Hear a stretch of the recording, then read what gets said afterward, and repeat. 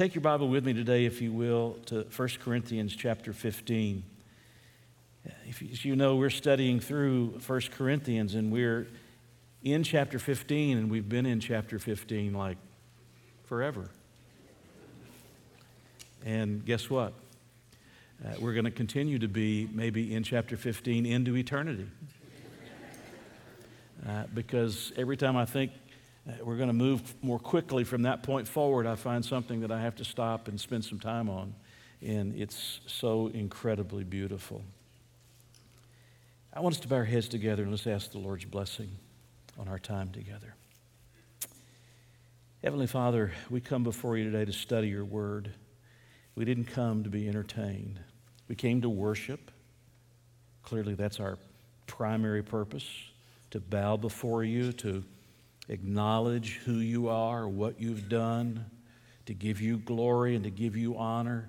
It's a day to reset our lives, the first day of the week, when we celebrate the resurrection of Jesus, and we put things in order for the rest of the week, and we prioritize as most important the things that are the things of God.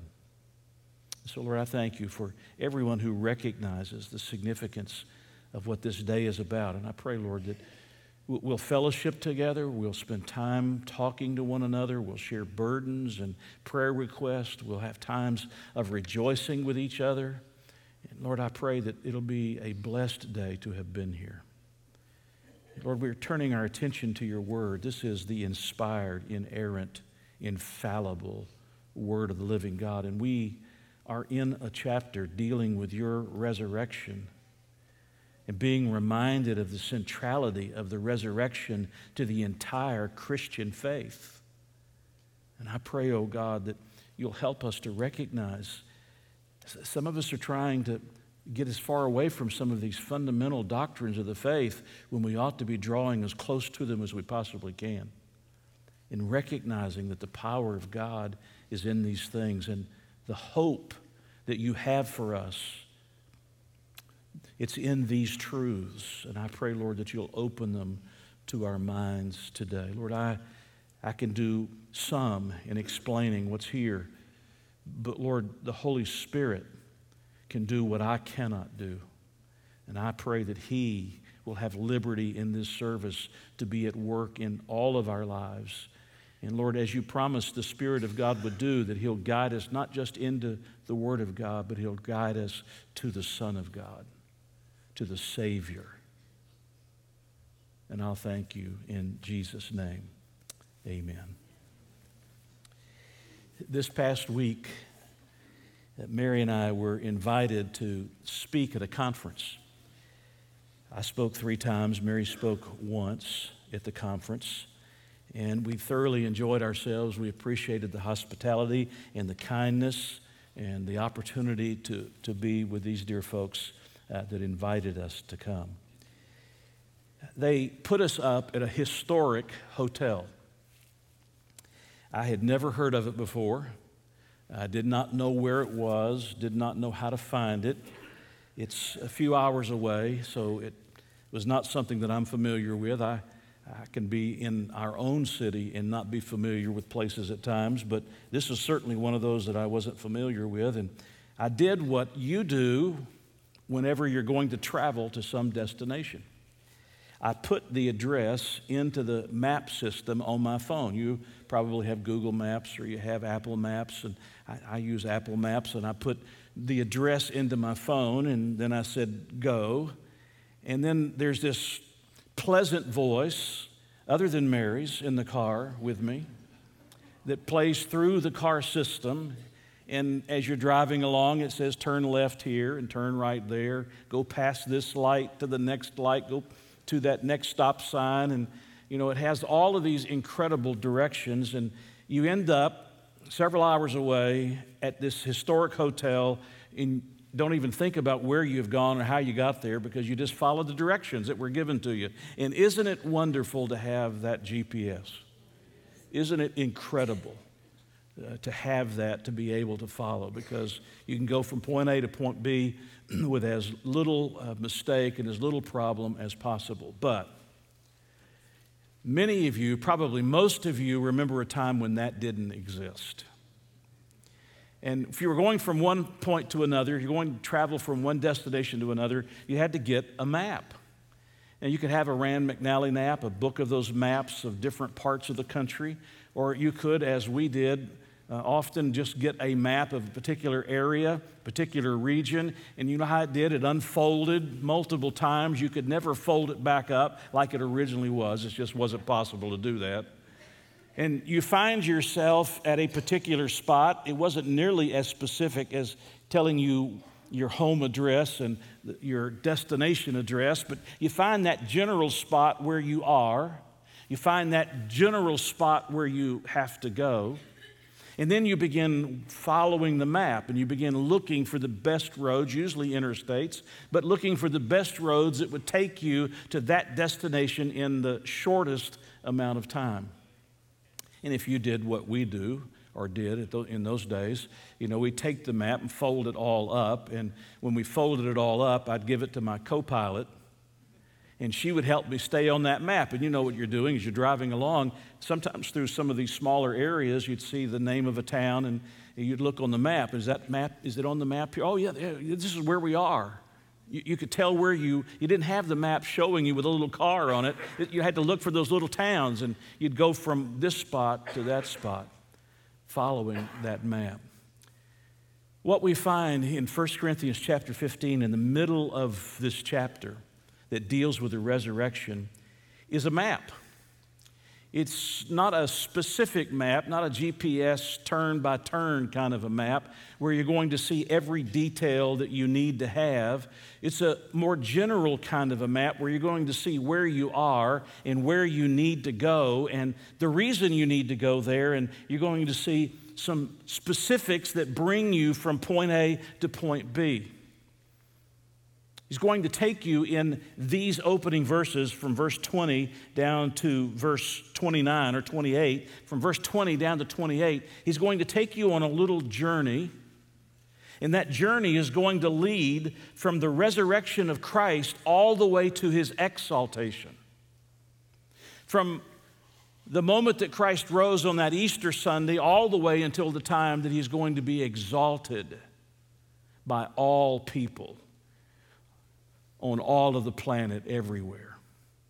And he's going to give you a couple of highlights. You're not going to see a lot of the details that you can read, for instance, some of them in the Revelation, some you read in the Old Testament prophets, some you find in Matthew 24, 25. You're not going to see all of those details, but you're going to see some of the high spots of this journey that you're going to be on. We're moving from the resurrection to the exaltation of Jesus Christ. After he does that, in the following verses, down verse 29 down to verse 32, then he reasons with them again, and he says, now, the fact that Christ rose and that Christ is going to be exalted, meaning that you're going to rise one day, if you don't believe that, which there were some in the Corinthian church apparently that didn't believe that there was a resurrection, if you don't believe that, then why are you doing these things and why am I doing this thing? And then when you get to verses 33 and 34, then he gives you an application. So he goes from a roadmap to some reasoning that says, if you don't believe in the resurrection, why are you doing what you're doing and why am I doing what I'm doing? To saying there is a resurrection. Jesus did rise. We are on this journey from his resurrection to his exaltation. And consequently, here are some things you need to remember while you're taking this journey. Here's some practical application that you need to take while you're on this journey. And that's how these verses unfold. And by the time you get to verse 35, he begins answering a question. Well, since there is a resurrection, Jesus did rise, and the believers in Christ are going to one day rise from the grave, then what kind of a body are we going to have in the resurrection? And everybody wants to know the answer to that. You want to know about your loved ones who have passed before you, young and old. You want to know when they come out of the graves, when there is that resurrection day, what kind of a body will we possess in that day? And he begins answering that in verse 35 on down toward the end of the chapter. talking about that body we're going to receive. Now, we're not going to get anywhere near that today. That's going to come in a future message. You don't want to miss that message. When you start listening to what Paul has to say about the future resurrected bodies of our loved ones, I think it's going to thrill your soul. It's going to thrill your heart. Let me tell you the good news before I get to the message for today. You're going to know them, and they're going to know you. You're going to recognize them, and they're going to recognize you. And they'll have a body that's somewhat different than the body they have, and yet there's continuity with the body that they presently have.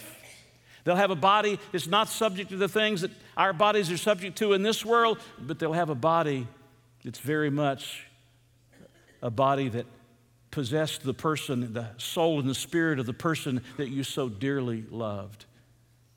And for all eternity, we'll be together in that new heaven and that new earth with that glorified body.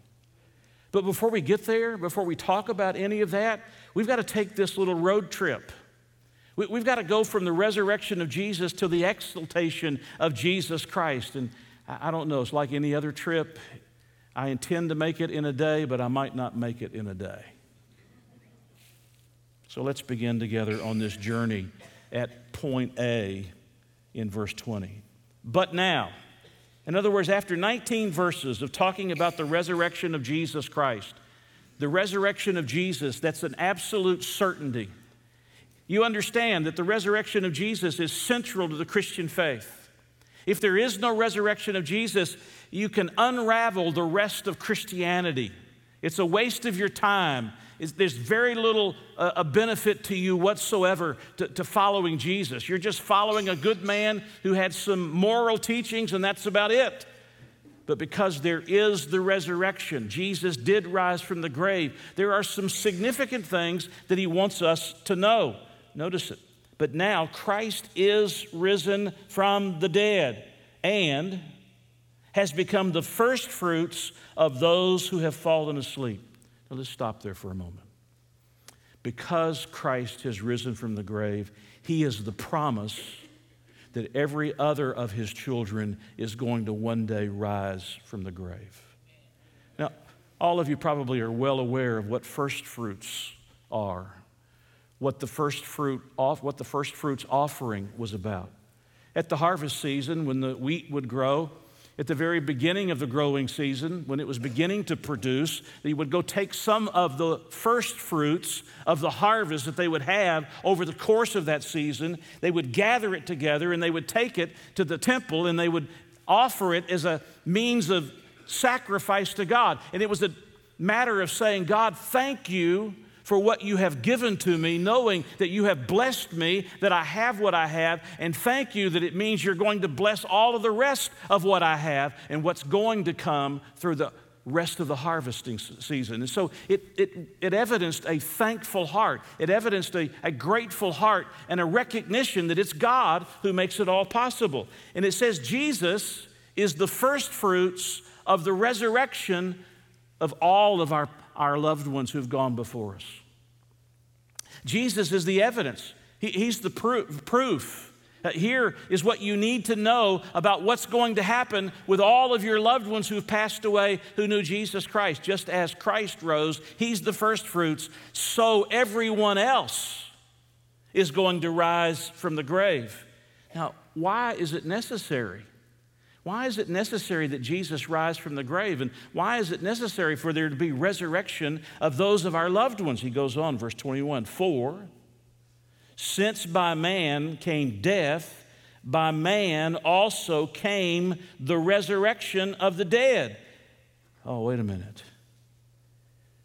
The reason that Jesus had to come from heaven to earth, the reason that Jesus had to die for mankind's sins, had to be buried, had to rise again so that he could be the first fruits of what was a harvest that was yet to come, is because mankind dies. By man came death. And by man, meaning Jesus, also came the resurrection of the dead. And suddenly, he takes us on a journey that takes us off the path that we're on immediately. It's like getting into a time machine. Can you imagine getting into a time machine and being able to go into the past? That's not possible. That's fantasy. If you're watching it on TV and believe it happens, we have some folks in white coats to talk with you. But imagine with me for a moment, he's going on a time machine kind of a journey, and he's going to take you all the way back to the very beginning. Why is it that people die? So that Jesus had to come from heaven, so that Jesus had to rise from the grave, so that he could be the first fruits of a resurrection of a great harvest of people who are going to rise one day. Why did that happen? It's because everybody dies. Verse 22. For as in Adam, circle the next word, all die. Even so in Christ, all, that is, all that are in Christ, shall be made alive. Now the problem here is that the reason there has to be a resurrection and the reason why we needed Jesus to come and be resurrected is because all of us are infected with the same problem. That is, we all are born into a world of sin, and all of us are sinners by birth. And he takes us on this time machine journey all the way back to the beginning of time, and though he doesn't mention the name Adam here, he talks about by man came death. He's talking about Adam. You remember that story? God created this incredible place called earth in a wonderful garden that was beautiful beyond your comprehension. And he put Adam in that garden. He created him from the dust of the earth. He breathed into him the breath of life. Man did not evolve. He breathed into him the breath of life, and Adam became a living soul. God looked at Adam and he said, Adam, it's not good that you're alone. It's not good. Every other of the created beings of God, all the animal kingdom, they have male, female. It's not good that you're alone.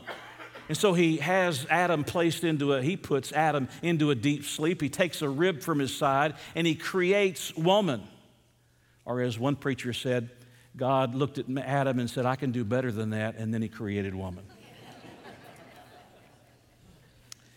He created Eve, and he brought Eve to Adam, and he performed the very first sermon, and the very first marriage, and he told them, of all the trees of the garden, you can eat, just enjoy them, just have a blast. Everything's here for you to enjoy. Eat all of it that you want, except for one particular tree, the tree of the knowledge of good and evil. You are not permitted to eat from that tree. Well, you know how the story unfolds. One day Eve is in the garden and Satan tempts her and basically says, God doesn't really mean what he says, and really God's withholding from you something that you really need to have. He tempts her and he deceives her, and she partakes of that forbidden fruit. And then she takes the forbidden fruit and she gives it to Adam. And now Adam is not being deceived. Adam knows willfully, directly what he is doing. Adam takes of that fruit and he joins his wife in sin. But the reality is, Adam is the federal head of all mankind. All of us trace our lineage. If you could take Ancestry.com and it could take you back far enough, all the way back to the beginning, and it can't, but if it could take you all the way back to the beginning, it would take you back to the fact that we all have a common set of parents. It's Adam and Eve. And Adam is the federal head of the human race. And when Adam sinned, disobeyed God willfully, knowingly, did the opposite of what God said he was supposed to do, he plunged not only himself and Eve under the curse of sin, he plunged all of mankind under the curse of sin. And all of us are born with the nature that's like Adam. And all of us live in a world that's been placed under this curse of sin, this terrible curse of sin. Because in Adam, all die. I know you know this, but everybody gets out of this world the same way. Unless Jesus Christ comes first, the second time, everybody's going to get out of the world the same way. At some point, Our heart's going to stop beating. Cancer's going to take our lives. Something about us is going to not be what it's supposed to. Our hearts go into cardiac arrest, an aneurysm of the brain. Something's going to happen that's going to take us out of this world. Why is it there is death in this world? Why is it there is tragedy in this world? Why is it there is disease in this world? Why is it there are reversals in this world? Why is it there is pain in this world? Why is it there are so many tough, hard things to deal with in this world? And the answer is a little 3-letter word. It's sin. S-I-N. Adam plunged all of mankind and all of creation itself, Romans 8 says, all of creation itself under the curse of sin. And consequently, all die. I think the hardest place for me to have to visit is a children's hospital. When I was a young minister, as a youth pastor in Atlanta, Georgia, sometimes I was required to go to Eggleston's Children's Hospital. It's a part of the Emory University hospital system.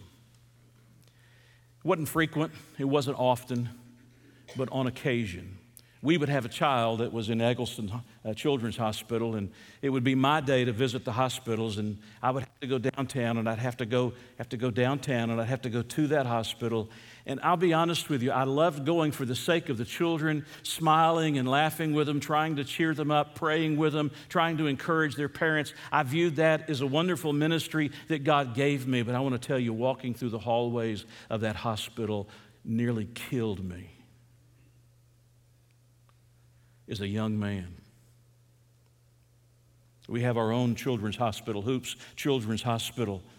When you walk through the hallways of a children's hospital and you see sometimes sick children that are out in the hallways, or you see sick children that are in the rooms, some of them with their families, some of them with very few people with them, and you walk down those hallways and you see what's going on. When you see a child suffering, there isn't much worse, much more difficult to watch than to watch a child suffer. To watch a child going through something, and you'll hear parents ask, and rightfully so. I don't accuse you for asking this question. I would be asking the exact same question. Why? Why does my child have to go through this? Why are there miscarriages? Why are there stillbirths? Why are there children who have deformities? Why are there these difficulties and these diseases that we have to deal with? Why do we have to have a children's hospital? Why do we have to have any hospital? Why do we have to have prescriptions? Why do we need medication?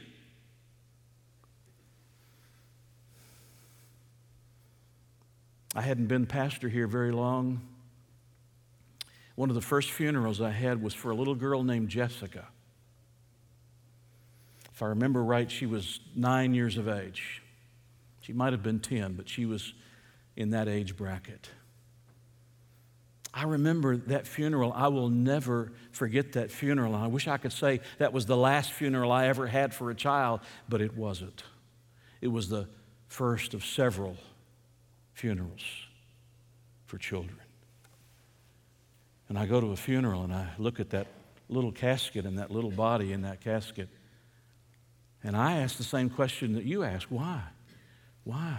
I'll never forget, as a youth pastor, we had a young man in our church, in our youth group, called Jimmy Popovich. Jimmy was super smart. He had a younger sister. They drove to school every day. He, old enough, drove them to school every day. She rode with her brother to school every day. I got the phone call one day that he turned the corner and a car had T-boned them. And his sister was at the hospital. Jimmy was unconscious, but his sister was at the hospital on life support. Can you come? They're in our youth group. They're in the youth group that I'm leading. Can you come? And I left immediately to go to get to Henry General Hospital. It's now Piedmont General Hospital. Went immediately to get to the hospital. And I don't know how doctors and nurses do it who work behind those doors. You see what patients are going through. Thank God we have men and women who do that and who take care of us at those crisis moments of life. We love them dearly for that, and we pray for them. But I walked through those doors, and there was this beautiful young teenage girl laying in this bed on life support. And I stayed with the family for a long time until ultimately they had to make the decision they were going to remove the life support. There was no brainwave. There was no life in her body. And they removed the support, and suddenly, in a matter of a few moments, she was gone from this life. And I asked the same question you asked. I asked the same question the Popoviches were asking. Why? Why? Why do we have to go through this? Why do we have to go through this kind of difficulty? Why are there wars and rumors of war? Why is there the threat of the nuclear disasters that can occur? Why is there, or are there the despots of the world that rule their people with an autocracy and who will kill their own people? Why are there these kinds of things in this world? Why are there divorces? Why are there people laying in the gutter somewhere and have to have Narcan to be able to wake them up, to keep them from dying? Why are there city missions that have to take care of people who are homeless? Why? And I'll never forget hearing a man whose brother had died of cancer. Somebody asked him the question, why? They thought he was struggling to understand why his younger brother, who was in the middle years of his life and had seemingly a long life ahead of him, why he would suddenly be gone in the fashion that he was gone. Why? And I'll never forget hearing him when he said to those who were asking the question, because we live in a world that is cursed by sin. For the wages of sin is death. We live in a world brought by Adam and his disobedience that passed to all of us. Adam is the federal head of all of mankind, passed to all of us this sinfulness. You don't have to teach your children how to sin. They'll pick it up on their own. Just trust me. They'll pick it up on their own. They'll pick it up from another sinner somewhere else. Or they'll pick it up from your own sins. We're all sinners born into this world, and we're all living in an imperfect world. It's the reason why you have school bus crashes and students are killed. It's the reason why tires blow out and turn over travel buses and numbers of people die in accidents. This isn't the new heaven and the new earth, and this isn't heaven at all. This is a world that goes all the way back to Adam, that's been cursed by sin, such that all of us are sinners. And I'll just be honest with you, I get disgusted with preachers who won't talk about what's the real problem. Let's just tell everybody to have a big, happy life. Everything's wonderful and good, and you can get over whatever you're going through, and life is all good. Yes, there's a lot of blessings, but you know what a person needs in a moment of crisis? They don't need an answer to why their children or their family members or whatever else was taken from them. What they need at that moment are the promises of God to hold on to, because that becomes the only stable foundation and the only answer any of us can give that is a biblical answer is that we live in a fallen world. That's what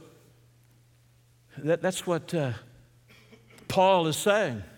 Jesus had to come from heaven. He had to die for our sins because we are sinners. He had to die for our sins and pay the penalty for sin that we rightfully owe. He had to be buried and he had to rise again, because the reality is every single one of us are going to die at some point. And if there's going to be a resurrection of our bodies to life, if there's going to be a resurrection of our bodies to life, then Jesus had to come and Jesus had to do what Jesus did so that we could be born again and be given the promises on which we stand. Take your Bible for a moment with me. Turn back to Genesis chapter 5. Genesis chapter 5.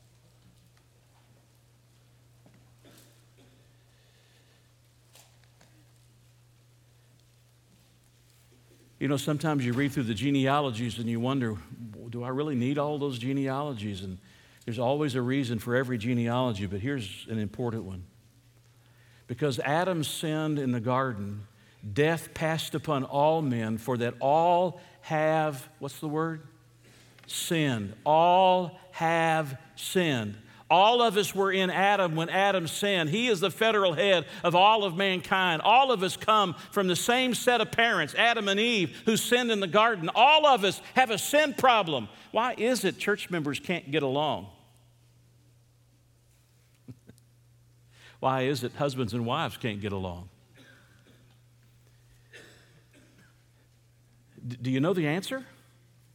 Do you know the answer? You say, well, the world is asking that question. Why do these things happen? The answer is really pretty simple. We live in a fallen world. We live in a world that's cursed by sin. We live in a world where all of us are sinners by birth, all of us. And the result of that is we die. And if we hope to come out of the grave, then somebody has to come and do for us what we cannot do for ourselves so that we can have the promise of life out of that grave one day. But listen to what he says. This is after Adam, verse 5. So all the days that Adam lived were 930 years, and he died. Look down at verse 8. After talking about Seth. So all the days of Seth were 912 years, and he died.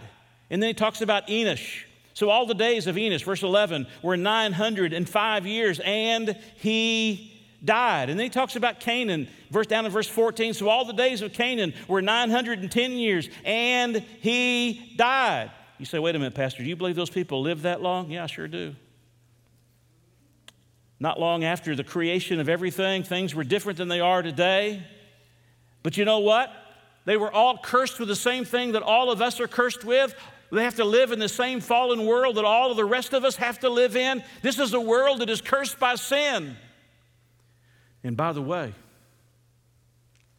if you don't deal with people's sins, you don't help them. You don't help them. Verse 17. So all the days of Mahalalel were 895 years, and he died. And then you get to Jared in verse 20. So all the days, excuse me, Jared, over here. So all the days of Jared were 962 years. You'll take them, won't you? 962 years, and he died. Oh, then we get an exception. There's only 2 men that didn't die. In verse 24, and Enoch walked with God, and he was not, for God took him. Who's the other man? It was Elijah.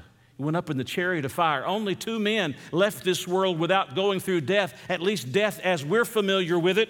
He goes on in verse 27, Methuselah was 969 years, and he died. And down in verse 31, the days of Lamech were 777 years, and he died. Why do we die? We die because in the Garden of Eden, Adam partook of the forbidden fruit, and God said that in the day that you eat thereof, you will die. He didn't die on the spot, but he did spiritually die on the spot, but he began a process of physical death. And all of us come out of Adam. All of us are facing the same reality. All of us are moving in the same direction. All of us one day are going to die. If you don't come face to face with that and the reality of that, then you won't be prepared for when that day comes. And we all must be prepared. Back to 1 Corinthians chapter 51. He says, for as in Adam all die. But now listen to the second part of that verse. Even so in Christ all shall be made alive. Now, I have some of my Universalist friends that would like for that to say that means everybody ultimately is going to be in heaven. That's a lie out of the pit of hell.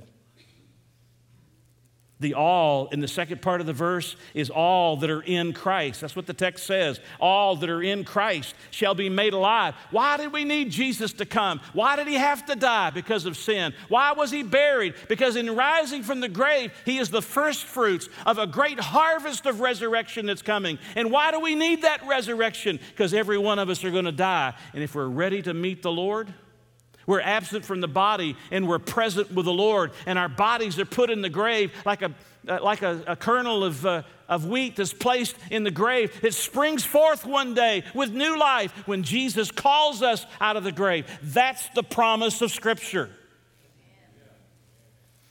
That's the promise you have for your young children that passed away. That's the promise you have for your husband or your wife, your mother or your father. Why? On the day we brought our first child home, our baby girl home from the hospital, 2 days after her birth, her grandfather, my wife's father, Mary, an only child, looked at her through the window at the maternity ward, couldn't wait for that evening to come so he could hold her in his arms. The big thing he was looking forward to as he left that day and he kissed his wife goodbye was tonight we're going to see our baby girl, our grandbaby girl, up close and personal, and we're going to get to hold her in our arms. But on the way home from work that day, he laid over in the truck, had his brother and his father to stop the truck. He laid over in the truck and he was gone at 44 years of age. Why? Because we live in a sin-cursed world. We live in a fallen world that is not perfect. We live in a world where we have to suffer the consequences of what sin means in this world. It's the reason why we have the things that we have, but thank God we have a Savior named Jesus, who came from heaven and who paid the penalty for our sins and paid the price for our sins, who was buried and who rose again. And because he rose again, there's a promise that all will rise one day from the grave. That's the promise he's given to us. And it's all because of the resurrection of Jesus. If there is no resurrection, it's like a little string that you begin to pull. If there's no resurrection, everything else just unravels. It's sort of useless. The verses prior to these, we talked about it in the message prior to this, it just all sort of unravels. Thank God for the resurrection. You say, what do I do when my loved ones pass away? What do I do when a child dies? What do I do? You run to the resurrection and to the promise that one day Jesus is going to raise every one of them from the grave.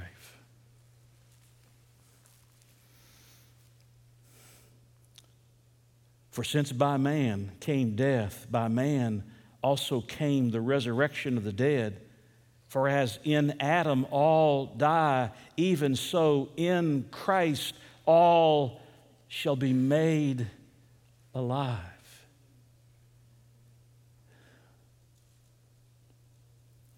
Do you hear the good news? I've often wondered what Job must have felt like. You get the news, not that one child dies. You get the news that all 10 of your children, in one fell swoop, are all taken from you. And they're all gone. Can I just tell you, I hate death. I hate it with a passion. Anytime I see it and I see it approaching, I hate it. I pray for every doctor who treats the patients that I visit with. I pray that God gives them insight and wisdom to be able to extend their lives as far and as long as is possible. I want people to live as long as is possible, but I also know the reality that ultimately we all die. But thank God, the one who came from heaven, who gave his life for us and who rose again, is the first fruits of a great harvest of people that are going to rise from the dead. And we're going to find out what kind of bodies they're going to come out with in a future message. But it's great news because the hope of the believer is that there is a resurrection. And you'll notice in the next phrase of verse 23, he says, but each one in his own order. Oh, what do you mean? Well, the first resurrection, there's two resurrections. The first resurrection is made up of different parts. The first resurrection begins with Jesus.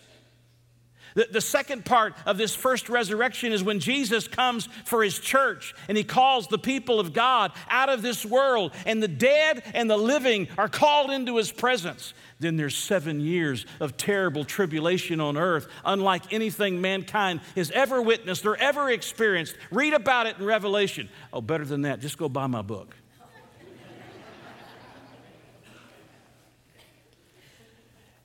Unlike anything we've ever seen on this earth, but at the end of that 7 years, Jesus comes a second time and he puts down all of the uprising against him, all of the enemies against him. He puts them all down. And there's a third part to the resurrection. There's Jesus, there's the church age saints, then there's the Old Testament saints, and the martyrs of the tribulation are raised from the dead.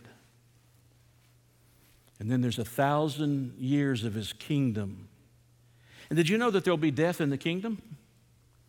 People that go into the kingdom with physical bodies alive, go into the kingdom, will have children, and they'll live much longer periods of time. Death won't be nearly as frequent as it is in the world in which we live today, but there'll still be some who will die, and there'll have to be another part of this first resurrection of those in the millennium. That's what he's saying. This is point A. We're at point A. Why do we need Jesus to be risen from the grave? Why do we need a resurrection of believers from the grave? Why do we need that? Because now Christ is risen from the dead and has become the first fruits of those who have fallen asleep. For since by man came death, for by man also came the resurrection of the dead. For in Adam all die, even so in Christ all shall be made alive, but each one in his own order. I don't know about you, but the next thing on God's great calendar is the rapture of his church. You don't find the word rapture in the Bible, but the Greek word that we gives us our word rapture is in there. The snatching away, the catching away. And what does he say about the dead? The dead in Christ will rise. What's the word? First. The dead in Christ will rise first. And if we're alive and remain at that moment, then we'll be caught up together with them in the air to be with the Lord forever. That's the next thing. The voice of the archangel, the trump of God will sound, and your little loved one, or your dear mom or your dad, or your brother or sister, they'll hear that trumpet and they'll come out of that grave victorious over the grave, alive. That's the first resurrection. In these different phases, in these different parts, from the resurrection of Jesus to the resurrection of church-age saints, to the resurrection of Old Testament and tribulation saints, to the resurrection of millennial saints. That's the first resurrection. But for heaven's sakes, listen to me. Please, you don't want to be a part of the second resurrection. Turn with me, if you will, back to Revelation. Chapter 20.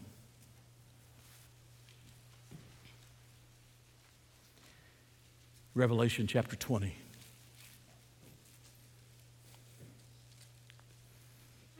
Verse 5. But the rest of the dead did not live again until the 1,000 years were finished. That's the resurrection I just told you about. There'll be people who die during that 1,000-year kingdom. He says that, or this is the first resurrection. But do you see that little phrase, the rest of the dead? Those that aren't raised at the rapture of the church, those that aren't raised at his second coming to establish the kingdom, Old Testament saints and tribulation martyrs. Those that aren't raised at the end of the millennial reign. Those that aren't raised will be raised. But what about the rest of the dead? Those that aren't raised at one of those parts of the first resurrection, the rest of the dead. Verse 11. Then I saw a great white throne and him who sat on it. from whose face the earth and the heaven fled away, and there was found no place for them. And I saw the dead. Here they are. These are the rest of the dead. This is the second resurrection. And I saw the dead, small and great, standing before God, and books were opened, and another book was opened, which is the book of life. And the dead were judged according to their works by the things which were written in the books. Do you understand what he's telling you? Your name is not in the book of life. You never received the Lamb of God, so your name's not in the Lamb's book of life. Now you're being judged according to your works. Hell is hell no matter what part you're in, but hell will be worse for some.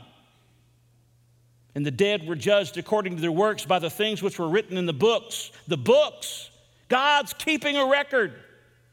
The sea gave up the dead who were in it. You say, Pastor, surely people that were lost to sea can't be raised from the dead. Absolutely.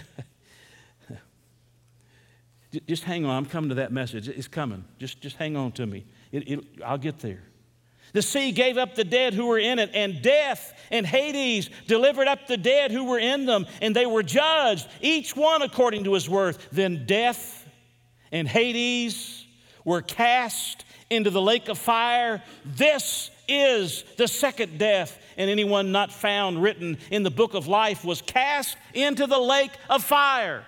Hey, you don't spend eternity in hell.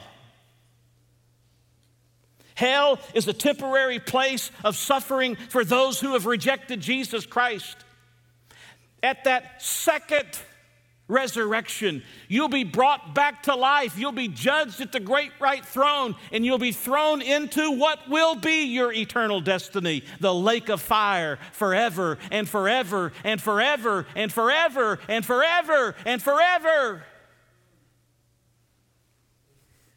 So for all of you who think this preacher gets too animated, all of you who think this preacher tries to reach too many people, all of you who think this preacher is too excited about the resurrection of Jesus, do you understand? If you die without Jesus Christ, you are sentenced to hell, only to be resurrected in the second resurrection and be cast into the lake of fire where you will never, ever, ever escape. So when I stand here and I beg with you, please trust Jesus. For me, it's not a joke. It's not a come on. It's not just a means of he wants more tithes to come in. I don't care whether you give or not. That's between you and God. I care whether you go to heaven or not, and whether you get to be in the new heaven and the new earth, and you get to be a part of the first resurrection. That's what I care about. I want to be able to go to the graveside with you one day. You'll go with me first. Most of you young people will go with me first. Probably for some of you, the sooner the better I go. It would make you happy. And I'm kidding. I'm only kidding. I hope I'm kidding. If I'm not kidding for you, maybe this is not the church for you.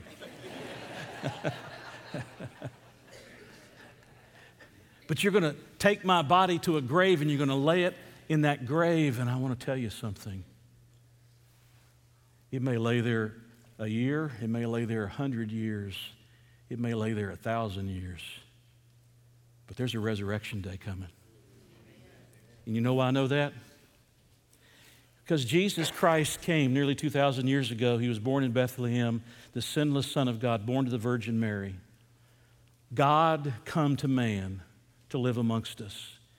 He obeyed the law of God in every aspect. He crossed every T, dotted every I. He never sinned against God. He didn't possess the sin nature that you and I possess because he didn't have a father, a human father. He borrowed a womb, but his father, the birth of Jesus was a miraculous virgin birth. He lived in complete obedience to what God demands that people live. And none of us can live there because all of us are sinners. They went to the cross. He suffered on that cross. My God, why have you forsaken me? And then he finishes and says, it is finished. He paid it in full, once and for all and forever. They put him in a grave. They seal it shut. They put guards outside. On that Easter Sunday morning, he rises from the grave. He's alive. He's alive. He's alive. He's alive. He's alive. He's alive. He's alive. He's alive. So that anybody who comes to Jesus and says, Jesus, save me. You're my only eternal hope.